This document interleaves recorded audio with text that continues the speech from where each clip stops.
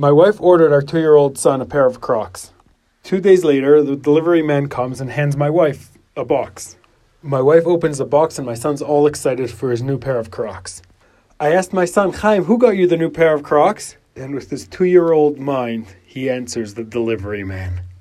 This week's parsha we have a pasuk that says, Lo tikom velo titor, et bnei amecha ve'avta l'recha kamocha, ani Hashem. The pasuk says, you shouldn't take revenge and you shouldn't hold grudge, and you should love your friend as you love yourself. I am God. The Baal HaTanya says the only way you could love your friend as much as you love yourself is if you live in a spiritual world and you realize that you and your friend are part of something much greater. So it's not me and him, it's us. So with that attitude, I will be able to love my friend as much as I love myself.